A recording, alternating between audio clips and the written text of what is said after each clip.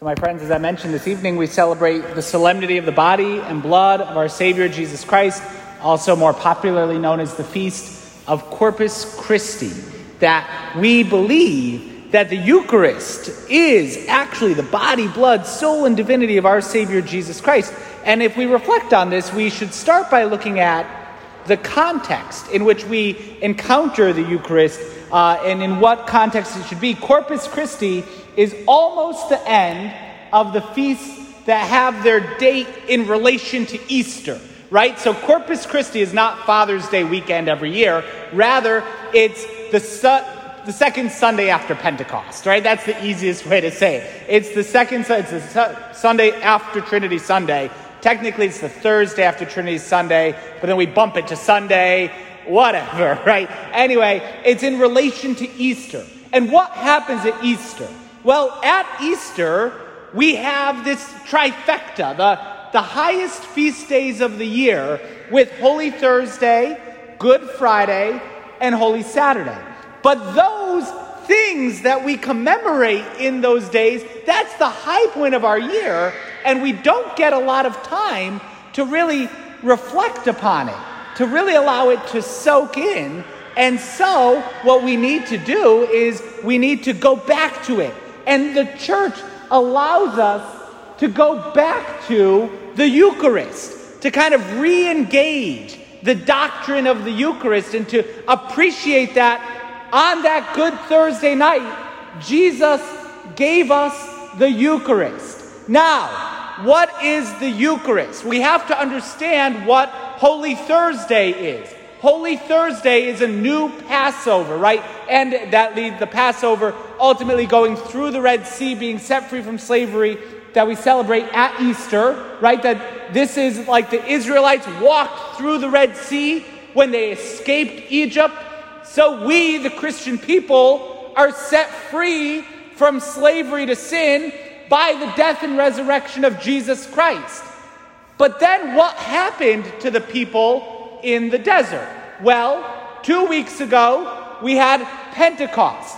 50 days after the escape from Egypt, they were given the law by Moses on the mountain, and we, 50 days after the resurrection, are given the Holy Spirit, the new law. Then what happened to the people of Israel as they were on their journey to the promised land? They were fed by God Himself.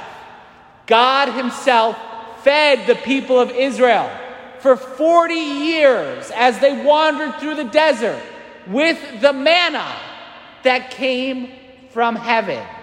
And so we, the church, on our journey, not just to a specific piece of property, but to heaven, we too, who have been set free and given the law, are fed by God. We are nourished by God Himself. The Eucharist is the manna. It sustains us. When we pray in the Our Father, every time we pray the Our Father, give us this day our daily bread, we are praying for the Eucharist. We're praying that, Lord, today, give us the nourishment we need. And not just earthly nourishment, but to nourish our souls. Our souls need to be nourished. At some point, 35 years ago, I was a little baby, right? I was about this big. And each of us at some point in our life, we're like this big, right? We started as single cells, right? And then we grew from there. How did most of us, who aren't still enjoying childhood, how did most of us turn it from little babies to the size we are today? We were nourished. We were fed.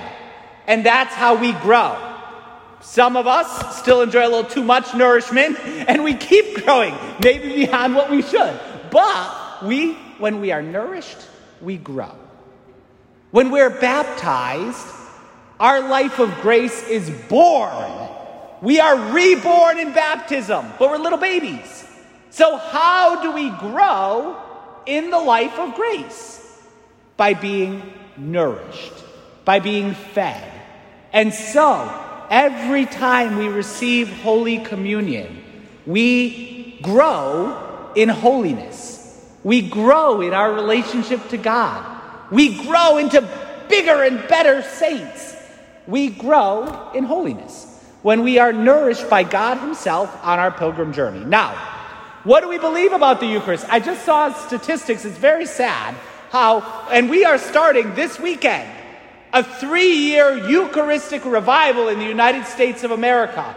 Because unfortunately, most Catholics, sad to say, probably most Catholics in the United States don't understand what we mean when we talk about the Eucharist. The Eucharist is the body, blood, soul, and divinity of Jesus Christ himself.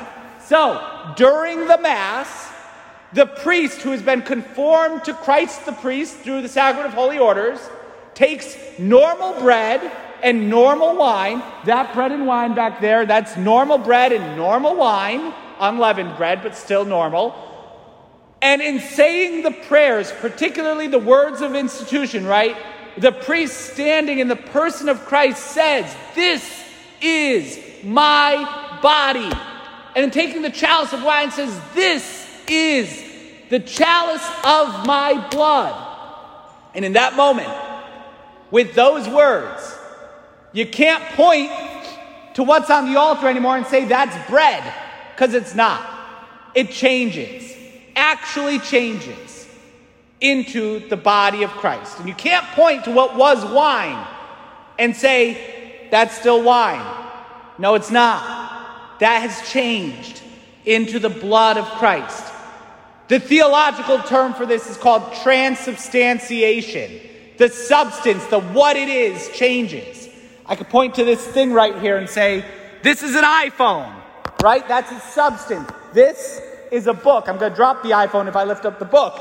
But this is a book. This is a pulpit.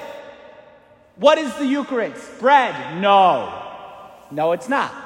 It looks like bread, tastes like bread, but we believe as a mystery of faith that the sacrament that Jesus instituted, that's not bread anymore, that's the body of Christ, his actual body and blood, soul and divinity, that's what we believe about the Eucharist. And that has to be something that we have to share, particularly in our country. The U.S. bishops are saying this next 3 years to really spread the message and be sure at least the Catholics understand that this is what we believe. Now, our belief in the Eucharist will be nourished, it will be strengthened by our Eucharistic piety. It's good that we love our Lord in the Blessed Sacrament. And so, just like a husband and wife can say they love each other, but never do anything affectionate, right? I can say I love you, but if I never buy you flowers, or if I never compliment you, or if I never hold the door for you even, talk is cheap, right? And we need to do stuff. We can say we believe in the Eucharist, but unfortunately, our talk can sometimes be cheap. And so, we need to express that love. A prime way we're going to do it in our city tomorrow is we're going to have a Eucharistic procession. That we're going to process with our Eucharistic Lord, not bread. We're not carrying a piece of bread down Main Street. We're bringing our Lord Jesus into our city. We're bringing our Lord Jesus down Main Street, New Britain, with all the fanfare we can muster, in order to attest to our love for him. Another thing is when we have Eucharistic adoration, right? That we come and we adore our Lord. And we have the sacred vessel called the monstrance. That's what we're going to be carrying tomorrow. But every time we have adoration in one of our churches, and we just adore our Lord. The way, again, a husband or wife who love each other will sometimes just stare at each other. Not in a creepy way, right? But in a loving way. Just to gaze, to marvel at each other. And how beautiful that is. A couple other things is, When we receive our Lord in Holy Communion, well, first of all, if we're aware that there's been tension between us, right? If we've done something to hurt our relationship with Jesus, then before we receive him, we should go to confession. It's actually why every weekend we offer confession before the weekend masses. We offer it as well every day, right? Every morning and during the school year twice a day, but especially before the weekend masses. Because if there's been tension in our relationship, we should reconcile before the intimacy of receiving our Lord in Holy Communion. But then as well, after we receive our Lord in communion, and at the end of Mass, when we've received our Lord, well, certainly we should never leave we shouldn't walk out right after receiving communion, right? That'd be like me going to someone's house for dinner and eating the food, and while I'm still chewing, not even waving goodbye, just getting up from the table and leaving, right? What kind of love do I have for my host if I were to do that? But even after, right? You don't just eat and run. Rather, you stay for a minute and you talk after you're done eating. You sit and talk for a minute. And so it's a beautiful thing after Mass ends, even while the music is still playing, after Mass ends, to just kneel down for a moment, just a moment, right? Doesn't have to be long, but just a moment, and just say thank you. What did it cost Jesus to give us the Eucharist? It cost his whole life. He had to die for us to have Mass. If someone takes me out to an expensive restaurant, I say thank you, right? Especially if they pick up the bill. If they take me out to an expensive restaurant and expect me to pay, I don't say thank you, I say other things. But if they take me out and they pick up the bill, I say thank you. Well, Jesus, this is expensive because it cost your whole life. And so after Mass, just to take a moment, and to say thank you. Thank you, Jesus. 2 other quick points. The next is, we believe we reserve our Lord in the tabernacle, right? So that's the tabernacle, which now has this beautiful veil on it because of its grandeur and its sacredness. And so when we're in the church, if we're still able to with our knees, we genuflect, right? Before going into our pew or when we cross through the middle, we genuflect. Right knee all the way to the ground, just to pause for a second.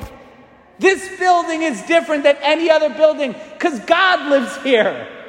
So to take a moment and to genuflect with reverence. There's a saint who said that he wished that just through seeing the genuflections that people make when they're in church, other people would learn about the Eucharist.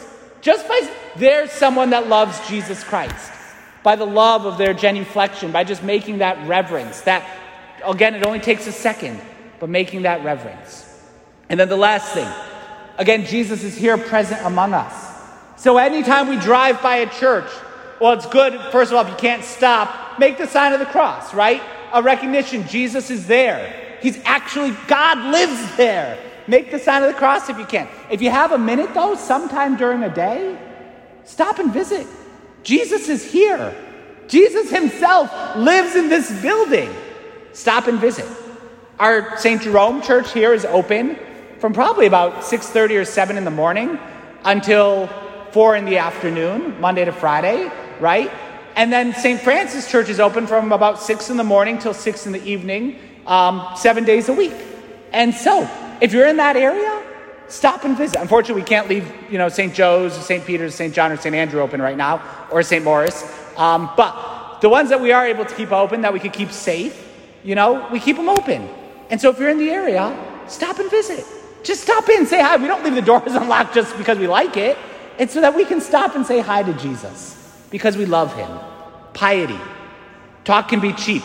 We actually act in a good way. So, Lord, let's ask our Lord for this grace. This is the Eucharist. This Corpus Christi is a chance to reflect more upon it, to enter more deeply into that mystery.